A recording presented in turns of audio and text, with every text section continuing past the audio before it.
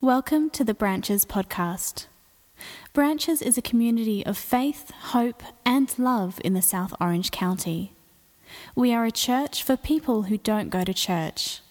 If you'd like to learn more about our faith or our community, visit our website at branchesoc.com.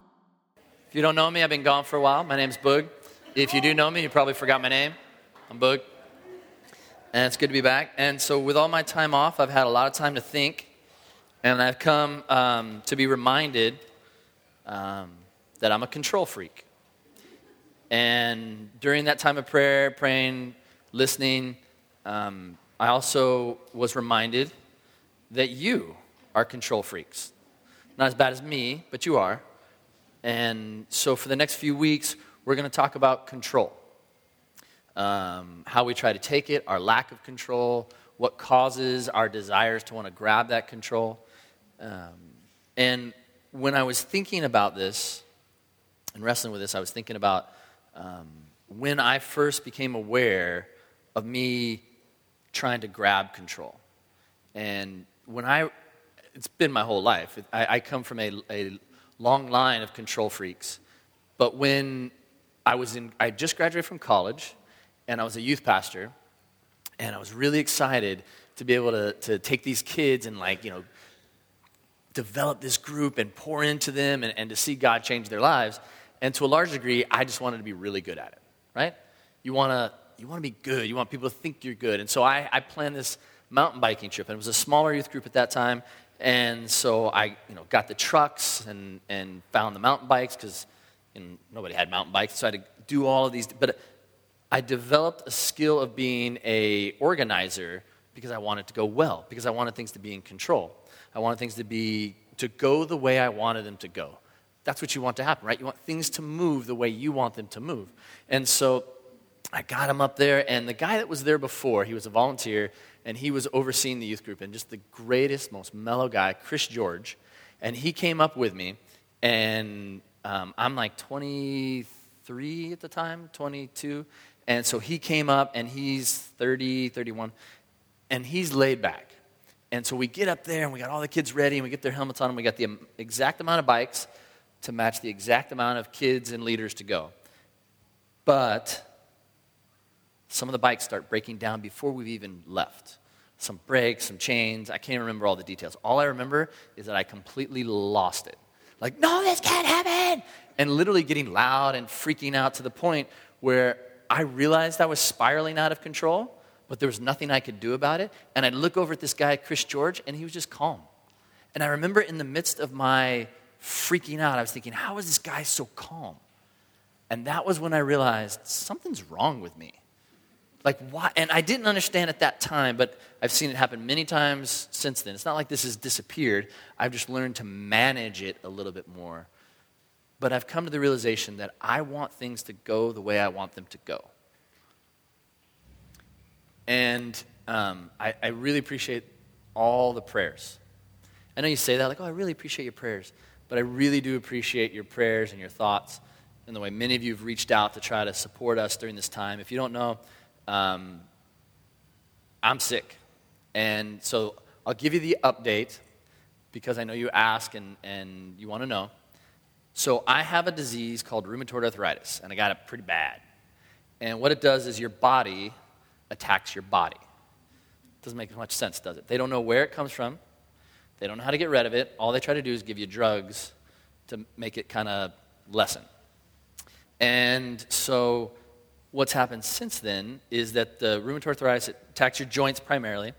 It's one of the autoimmune diseases. Mine has also attacked my lungs. So I have a rheumatoid lung. Yay! That wasn't in the plans either. And so in the midst of this, I'm being reminded that things aren't going the way I planned them to go. And I've become keenly aware, and I've known this even before the mountain biking trip, but I'm realizing I'm not in control. And it's a very frustrating place to be. Because we have these goals, these desires, these plans, and when they don't go the way that we want them to, we kind of freak out. And the Lord has really been good to me. And what I want us to look at this morning especially is that when we're hit with adversity and suffering or disappointment or loss, it's not necessarily bad. Now, I'm not going to say this is good, but what I've come to believe is that it's neutral. And we'll get into that a little bit more. We're going to look into, and we're going to see what the Bible has to say about that. But I know that you know what I'm talking about here. I know that you understand to some degree what it is to want to be in control. I have someone that I look up to, that I listen to, that said this about us. He said, it's not that we want to be in control. It's that we hate to be out of control. And so we find different ways to grab control or to grab possession of the way we want things to go, because otherwise we have to face the reality and the fear that we're not in control. And that's a scary place to be. But as I've gone through this, I want to encourage you and say, you know what? If you will surrender to the Lord and trust in Him, then you will mount up with wings like eagles. You will run and not grow weary, and you will walk and not faint. It may not happen now, but it will happen. And there's all kinds of ways we've been trained to be in control. We've been brought up to manage our environment. And I was kind of wrestling with this and looking at this because we have the power to get what we want. We live, for the most part, most of you live in California. You live in Southern California. You live in the United States. You live in the West. We are the best at getting control. We have amazing medical care. And if you don't like it, you just go down the street to the next one. You don't like that doctor, you go to this one. You don't like it in this state, you go to that state. You have the ability, you have so much in front of us. Our education is ridiculous. Oh, you don't like this school? Then put in to go to this school. You don't like that school? Go to this private school. You don't like that? Get a loan, go to that school. Our entertainment, it is ridiculous. Some of you right now are probably being entertained. You got your phones open and you're watching a great movie right now. Or you're getting ready for your fantasy football draft. Like, we have so much control. We have comfortable homes. You want a single story, you want a double story, you want a backyard. You can't afford it, doesn't matter. You'll find someone who'll give you a loan. We'll figure it out. We have climate control in our cars. Think about that. We just got, we had these old cars, we got these new cars. I'm amazed at all this stuff's in there. All of a sudden it's connecting to my phone, and I'm talking to people while I'm driving, and I'm listening to music, and then now it's giving me directions on where to go. We can put motors on our bicycles. I was in Dana Point, and I was walking to meet someone, and I said, there's a whole store just for bikes with motors on it. So you don't even have to sweat anymore. You can just go where you want to go. I have all these friends that are going to Lowers all the time going, look at my fancy bike. They don't even sweat anymore. We can go to the movies, and you can get a cocktail and a salad. Let that sink in. It's funny, but at the same time, think about that. Look at what we do. We are trained consumers, but we're not trained servants. And as I've been wrestling with this and going through this, and I've been thinking especially about Christ and trying to walk with Him, and what does it look like to walk in His way, like you've been studying over the past few weeks. And Philippians 2 is a place where I lean on.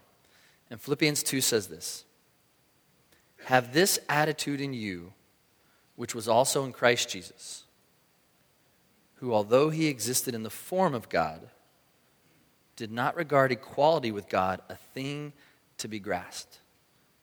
What that's saying is that Jesus, who can have control, willingly handed it over.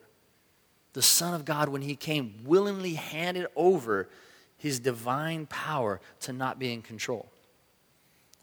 But He emptied Himself, taking the form of a bondservant or a slave, and being made in the likeness of us, which means He took the nature of a servant like us. But some of us don't want to accept that identity. No, there's no way I could be a servant. There's no way I could be subservient to someone else. There's no way I could not be in control. I am the master of my own domain. But Jesus took the correct identity of a human. He submitted. He realized who we were and took his place like one of us. And Paul says that we need to have this same attitude. And yet we're trained consumers, not mature servants. Because we are not trained that way. And as the people of God, we need to know that battle is happening within us. And we need to win it. And one of the ways we also try to grab control is we try to surround ourselves with people that look like us, sound like us, play like us, and think like us. Because if not, if we're surrounded by people that are different from us or think differently from us, then it starts to mess with the way we think things should be. I like what James 4:1 says. It's a verse that I've held on to a lot because, like I said, I like things to go the way I want them to. I want people to think the way I think. I want people to, they don't necessarily need to look like me and dress like me, but think the way I do. But James 4:1 says this: what causes fights and quarrels among you? Have you ever thought about that? And the Bible's very clear about it. Like, ask the question, what causes fights and quarrels among each other? Like, why do we fight with each other? Whether it be in a church, whether it be with your neighbors, whether it be with your wife, whether it be with your husband, with your kids, your parents, your coworkers. What causes fights and quarrels among you? Don't they come from your desires that battle within you? They come because the way we want things to go, the way we think things should be, when they don't happen, then we start to fight. Because it should go the way that we see it. Because we're the masters, right?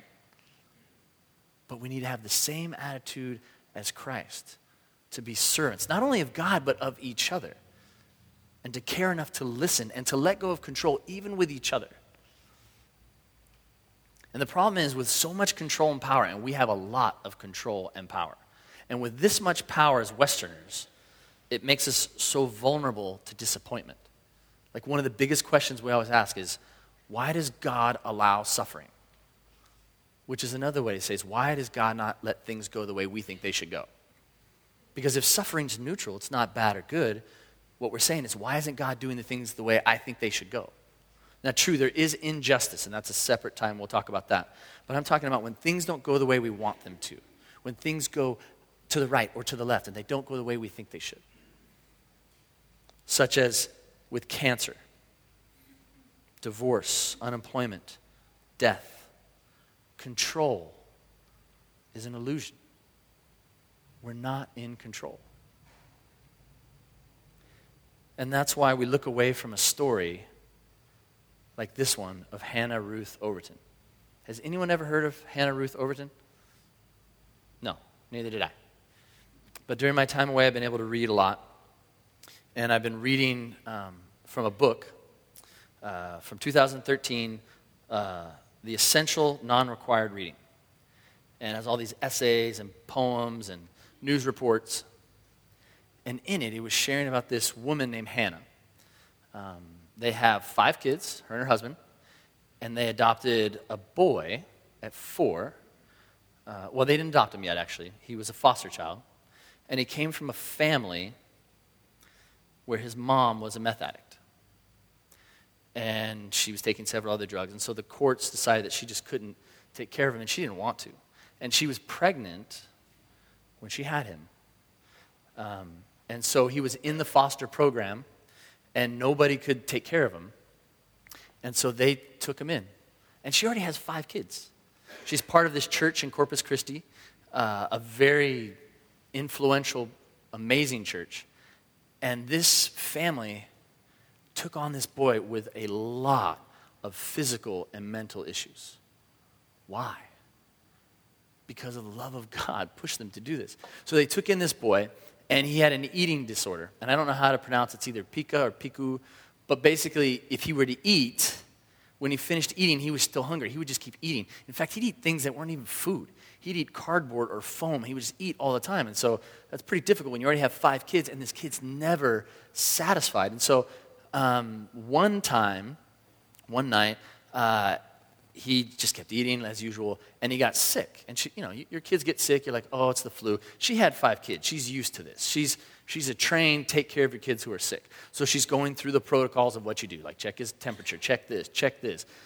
And he just wasn't getting better. And it got to the point where they're like, well, we've got to take him to the emergency room. And you know what's pretty bad when you take him to the emergency room? When you have your first kid, if they like sniffle, you're like, let's go. Once you've got 5 kids, it's like, forget it. I'm sure they're going to recover the next day. So it's pretty bad at this point for a veteran mom to take him. So she takes him to the hospital with a husband, and when they get there, they find that he has sodium poisoning. Now, to have sodium poisoning, you have to have an ungodly amount of salt. And so nobody knows how he got this much salt. But when he comes in, they immediately assume that it must have been the mom that did it, or the parents.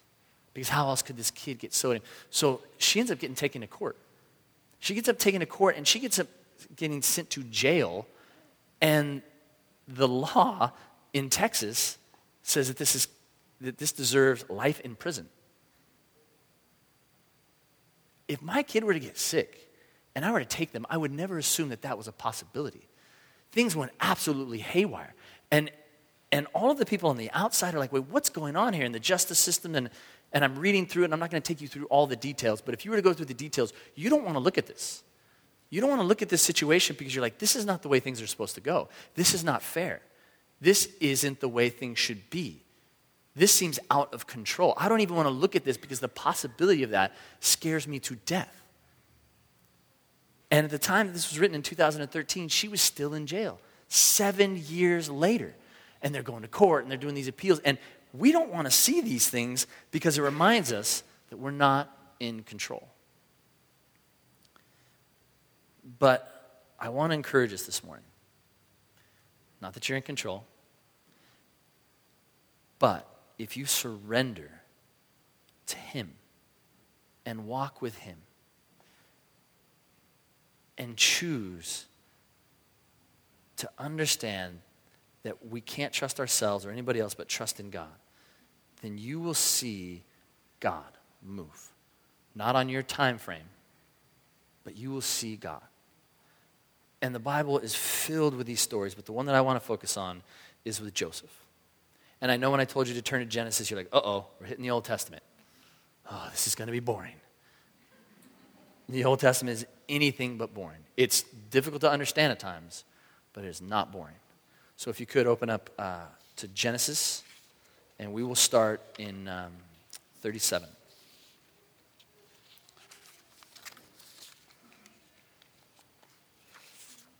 And so, if you don't know much about Joseph, there are the 4 patriarchs, which means there's Abraham, then he had a son Isaac, who he went to go sacrifice because he thought the Lord told him to, but the Lord came in and said, no, I just want to make sure you love me. Then Isaac had his son Jacob. I mean, they all had multiple sons, but the next one is Jacob, who they end up giving the name Israel. So when you talk about the people of Israel, it means the people underneath Jacob. And then Jacob had 12 sons, and his 11th son was Joseph. And in 37, it says that, in verse 4, it says, when his brothers saw that their father loved him more than the rest. Like, it was obvious. Jacob made it obvious that he liked Joseph better than all of his other kids. Not a wise decision. And Joseph, at the age of 17, had grown up in this, and so he started to absorb this. He's a good man, but he's also only 17, and so he has this vision, and his brothers already resent him. They can't stand him because he's the favorite. And so he has this dream, and in this dream and in this vision, he has it several times, he sees all of his brothers bowing down before him, including his parents, as if he's a king. And so, at the age of 17, he's not very bright. He actually shares this story with them. Hey, guys, you're not going to believe this. I had this dream. And you know what happened? You're worshiping me. That didn't go over so well. To the point that they were so angry at him that they took him out when he went out to visit them when they were out in the fields, and they decided to kill him. Now, I know he's a punk, but that does not fit the crime. You do not kill your brother. That's like way over the top. So they throw him into a pit. One of the brothers, the oldest one's like, oh, if he dies and I'm the oldest, I'm going to get blamed for it. So I'm going to come back and pull him out. But the other brothers had kind of schemed and instead found a way to put him into slavery. So they sold him to some Midianites coming through and sold him into slavery. Again, seriously? You sell your brother into slavery? But that's what they did. Now, at this point, this guy Joseph, do you think he's asking God, why is this happening to me? Are you serious? Is this really going on? All I did was, even if he understood, oh, I probably shouldn't have shared that, this does not match. This is not fair. This is not the way it should go. And so he's sold into slavery. And then in chapter 39, it says that he had been taken to Egypt, because the Midianites went to Egypt, and they sold him to a man named Potiphar. He was an officer of the Pharaoh, who was the king, and a captain of the guard. And it says here in verse 2, the Eternal One was with Joseph, and he became successful in his own right as a slave within the house of his Egyptian master. Now we can read this, and you start going into all the good stuff. Oh, so God was with him, and he gave him favor. He's a slave. So if I'm reading this, I'm thinking, well, God, if you're with him, then why is he a slave? Think about that. If the Eternal One was with Joseph, then why is he in slavery? Because if he's with him, wouldn't he have a better circumstance than being in slavery? But he's with Potiphar. Potiphar could not help, and says this in verse 3, Potiphar could not help but notice that the Eternal One was with Joseph. And he caused everything Joseph did to prosper about anything that was in Joseph's care, because the Eternal One was with him. But, as continues to happen in Joseph's life, he's overseeing this house, he's in charge of everything for Potiphar, and now he's getting a little bit older, and his shoulders are getting broader, he's getting taller, his jaw's starting to go out, and so Potiphar's wife's like, he's a really good-looking dude. I don't know what was going on at home, but it wasn't good. And so she starts to try to seduce Joseph. And he's like, I'm not going to do that. Like, your master, your husband, has put me in charge of everything. I'm not going to do that. I don't want to dishonor you, and I don't want to dishonor him. I'm not going to do it. But yet she continues to push and push and push to the point where she comes into the house one time and just goes and grabs his clothes and pulls them off of him. So his outer garment, she pulls him off, and he just bolts. He just runs. He's like, this woman's not going to take no. She's actually physically grabbing me now. So he takes off running, and she just goes, all right, fine. He tried to rape me. And she pulls in all the other workers at the place, and they all come in. And then when the husband comes home, she says, look, he tried to rape me, and I have his clothes to prove it. And so Potiphar believes his wife. And so what does he do to Joseph? Throws him into jail. Into the king's jail, which is the worst jail of all. Verse 20. So Potiphar, Joseph's master, put him into prison and locked him up in the place where the king's prisoners were confined. Joseph remained there for a time, but the Eternal One, God remained with Joseph and showed him his loyal love and granted him favored status with the chief jailer. So now that he's in jail, it says that in verse 22, the jailer put Joseph in charge of all the prisoners, just like Potiphar put him in charge of all of his property. Again, if God is with Joseph and shows him his loyal love, I bet Joseph is saying, just like at least I would say, hey, I appreciate your presence and all, but doesn't that mean I shouldn't be in jail? Because if you're with me, then why am I in this situation? This doesn't match how things are supposed to go. If I'm in this adversity, if I'm in this suffering, if I'm in this distress, then you must not be with me, right? Because if you were with me, I wouldn't have this. That's not the way life works. My situation, I love this story of Joseph because it reminds me that God is still present even when my circumstances aren't the way I want them to be. And I am not wise enough to know how they are going to go. And we're going to see that play out in Joseph's life. And this is all through the Word of God, but we're just looking at Joseph's life right now. So then, while he's in jail, a couple of the king's workers, one's a cupbearer, one's a baker, the Pharaoh, they're thrown in jail. They make the Pharaoh upset. I don't know what they did. They come in. One is the one that's supposed to bring the cup to him, taste it, make sure he doesn't die. The other one bakes his cupcakes or whatever they ate at that time. And so they come into jail and they have these horrible dreams. So, and in the Egyptian culture, when you have a dream, they believe that it's a revelation. But you have to have a special gift to interpret it. So they're looking, the Egyptians always look for people that can interpret these. That's why they have magicians and others that they think can maybe interpret these. Well, Joseph, who's in charge of everything in the jail, sees them and hears about their horrible dreams. And he says, do you want them interpreted? And they go, can you interpret it? And he says, well, no, but God can. Now notice that. Notice that humility right there. I mean, how often when you know what the right thing is to do and someone comes to you, do you say, oh, I can tell you? But how often do you say, no, I can't, but God can? I just thought that really stuck out to me that Joseph's like, I can't do that, but God can. God can interpret your dreams. And so he tells him the dreams, and for the cupbearer, it turns out very well. Baker, not so well. But for the cupbearer, in 3 days, what's going to happen is that he says he's going to return, and he's going to come back to the king in 3 days. And he's going to be restored. And the baker, in 3 days, is going to be killed. And it turned out exactly as Joseph had said. But he told the cupbearer before he left. He didn't tell the baker, because he knew what was going to happen with the baker. But he told the cupbearer, he said, when you go back, will you please tell the Pharaoh about me? Tell him that I'm not from here, that I've been jailed with injustice. I'm not supposed to be here. I didn't do anything wrong. Will you please remember me to the king when you get there? And so when the cupbearer goes, he forgot all about him. Chapter 41, 2 years later. So Joseph has to stay in jail for 2 more years after this. I mean, at what point is Joseph, and it doesn't share that, but you know it happened because he's a normal person, where he's just like, seriously, God, where are you?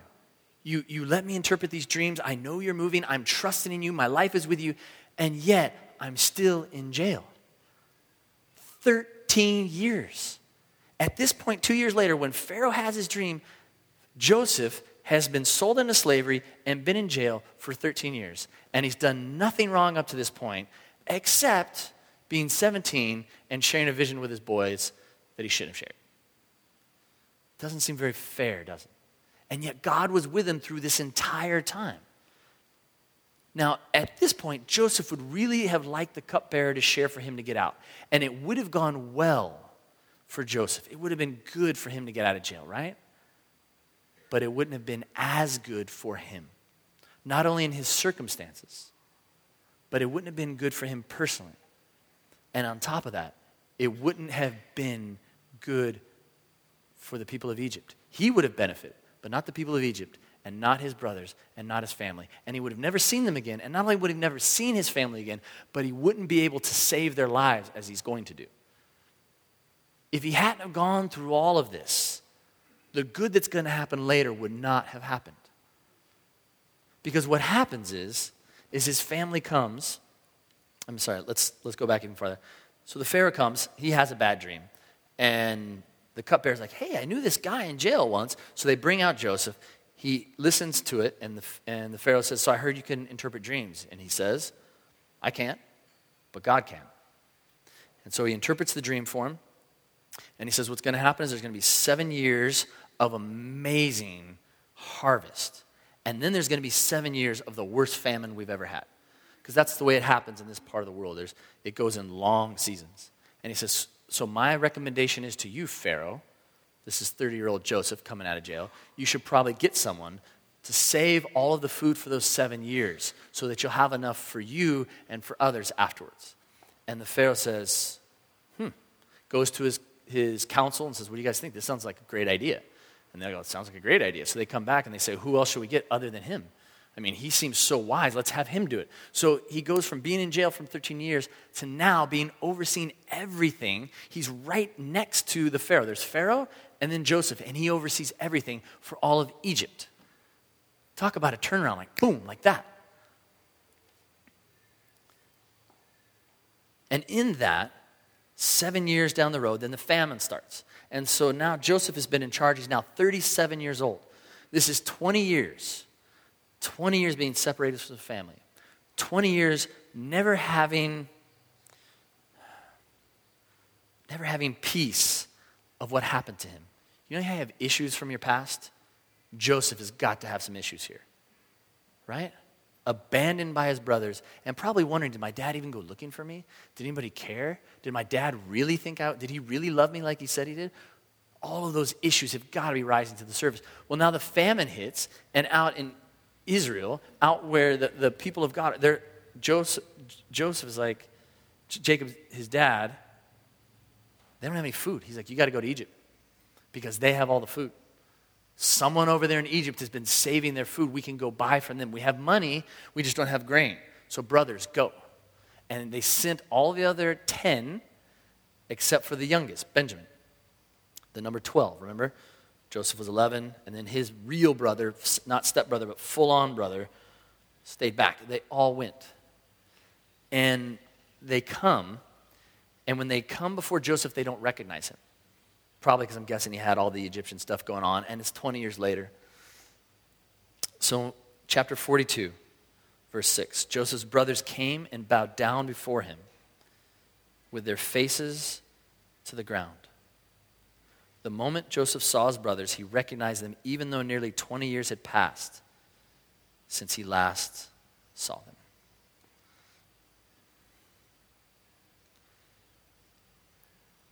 It happened.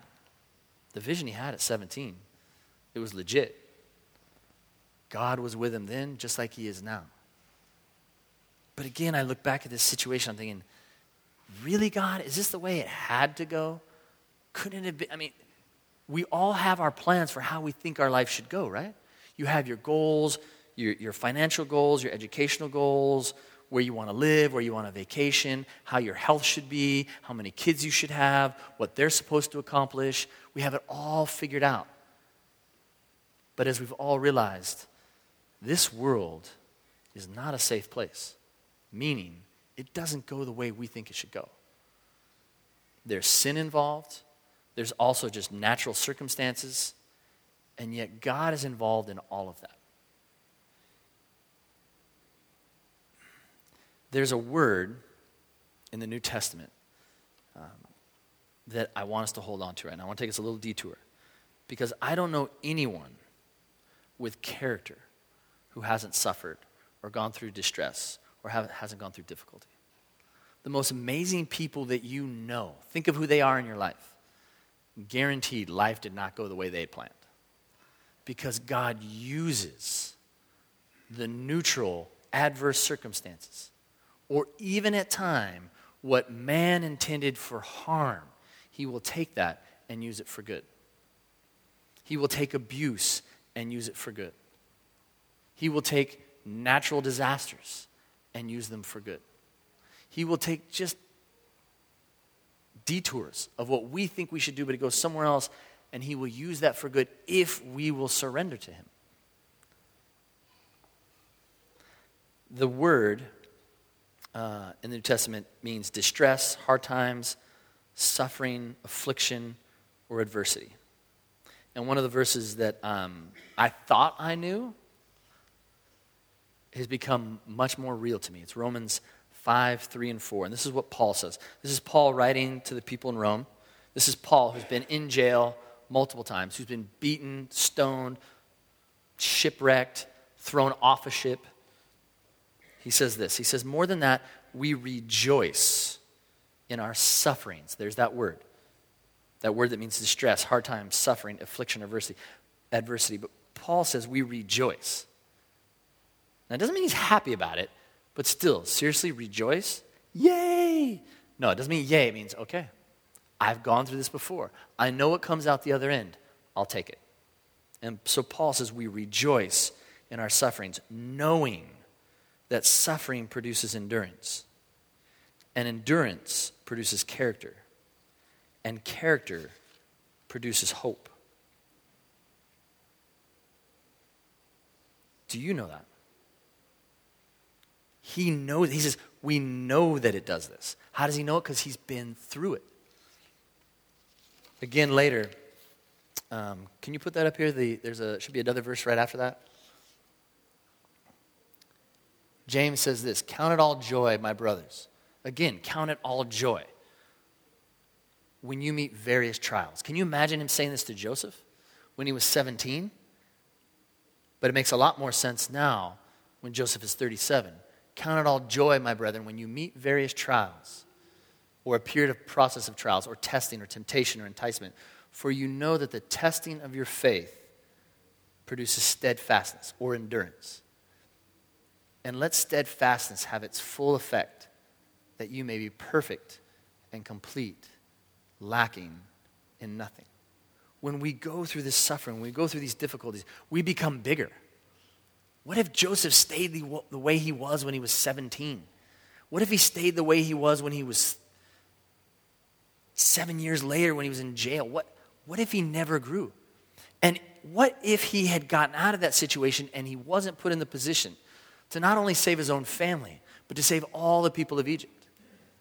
When you think of your suffering, when you think of your distress, when you think of your adversity, when you think of your loss, what if that will not only grow you, but bless others?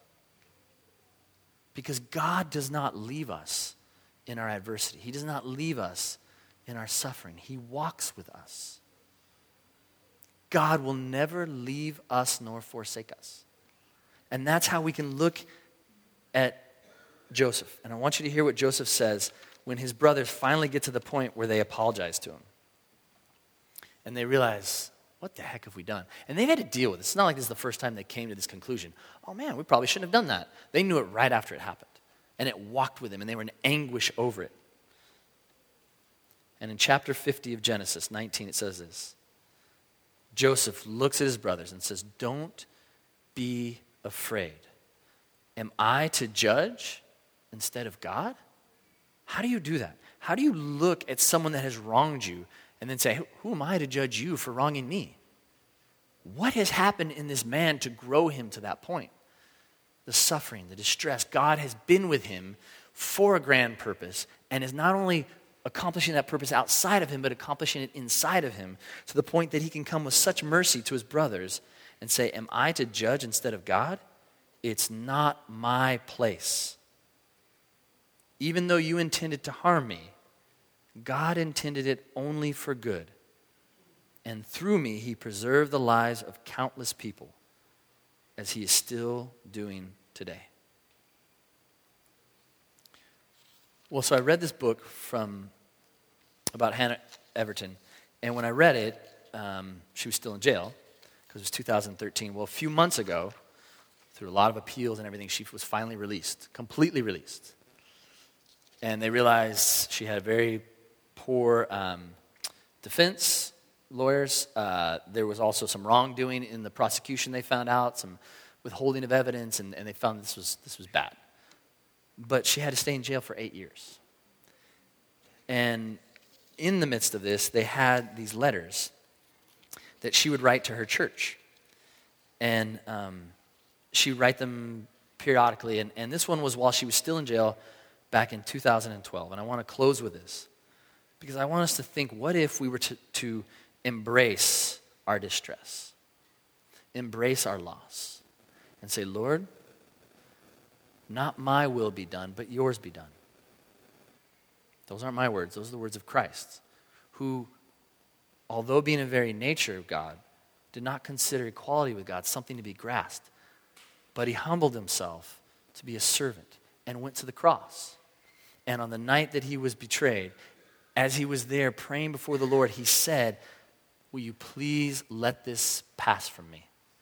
He went praying, saying, God, I don't want to go through this. Just like Joseph, just like Hannah, I don't want to go through this. But not my will be done, but yours be done. We all have that choice to make. We all have that choice to make, to say, are we going to surrender and let God's will be done? Or are we going to try to take control or hand the control to someone else here on earth who we think can fix our distress? Or are we going to say, God, I don't want this, and I'm still going to work like Joseph did to get out of this situation. But ultimately, my trust is in you, that you know what's best for me and that you're going to use me for your purposes to bless others. Are you willing to do that? Are you willing to surrender, or will you abandon your faith? You can still be a Christian and yet not trust God, which means you're abandoning your faith. To have faith means to trust, to completely put all of your life into his hands. And this is Hannah while she's in jail showing us what that looks like. Because you can hear Paul talk about it. Oh, Paul, yeah, he's a fancy guy. He's the Bible guy. This is Hannah Overton while she's in jail writing. She says, as I left to come here, jail, I was blessed to hear from so many how God has worked through this in their lives. I'm brought to tears as I think of how dramatically he's changed so many lives. I can't wait till we can all rejoice and share all he's done. I received letters of how God has touched people through my life, quoting 2 Corinthians 1, 3 through 4, as lived out before them. Quote, this is from 1 Corinthians, 2 Corinthians.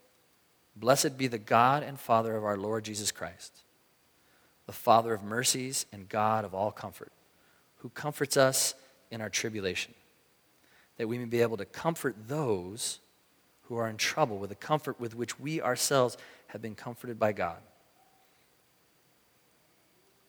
She says, I was completely overwhelmed and honored. Please continue to pray for these. She's talking about the people in jail because she's ministering to all the people in jail. Please continue to pray for these as they continue to grow in the Lord, including those still searching and watching that they see the truth. And then she quotes from Philippians 1:6, being confident of this very thing, that he who began a good work in them will be faithful to complete it. And then she finishes by saying this. And I want us to hear this, because as the people of God, not just branches, but all of the people of God and the other churches, if we were to live this way, we can bring change to the world through our sufferings. She says, yesterday, I was able to visit with Pastor Rod, her church and her pastor in Corpus Christi, and he shared with me some of the amazing things that God has done in this community through this. Listen to this. God has stepped in and brought about big change, not only in Corpus, but throughout the world in people's lives. God has and will continue to use our story of his faithfulness when glory meets our suffering, as the Mercy Me song puts it, in ways beyond our comprehension. He is awesome. And then she finishes with this verse, Romans 8:28. He works all things out for good for those who love the Lord and are called according to his purposes. She says, I may not know what the future holds, but I know who holds my future, and I can trust him. Will you please stand with me and pray? Father, will you help us to fully understand what Romans 8:28 says? And I know we can't understand it immediately. There's no way Joseph could understand it at 17. There's no way I can understand it at 45. But continue to grow us, that we can know that you work all things out for good, and give us that trust and that impatience. Help us to remember the moments that have grown us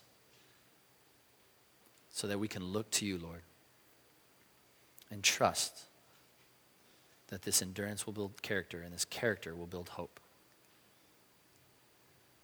Use us. Grow us.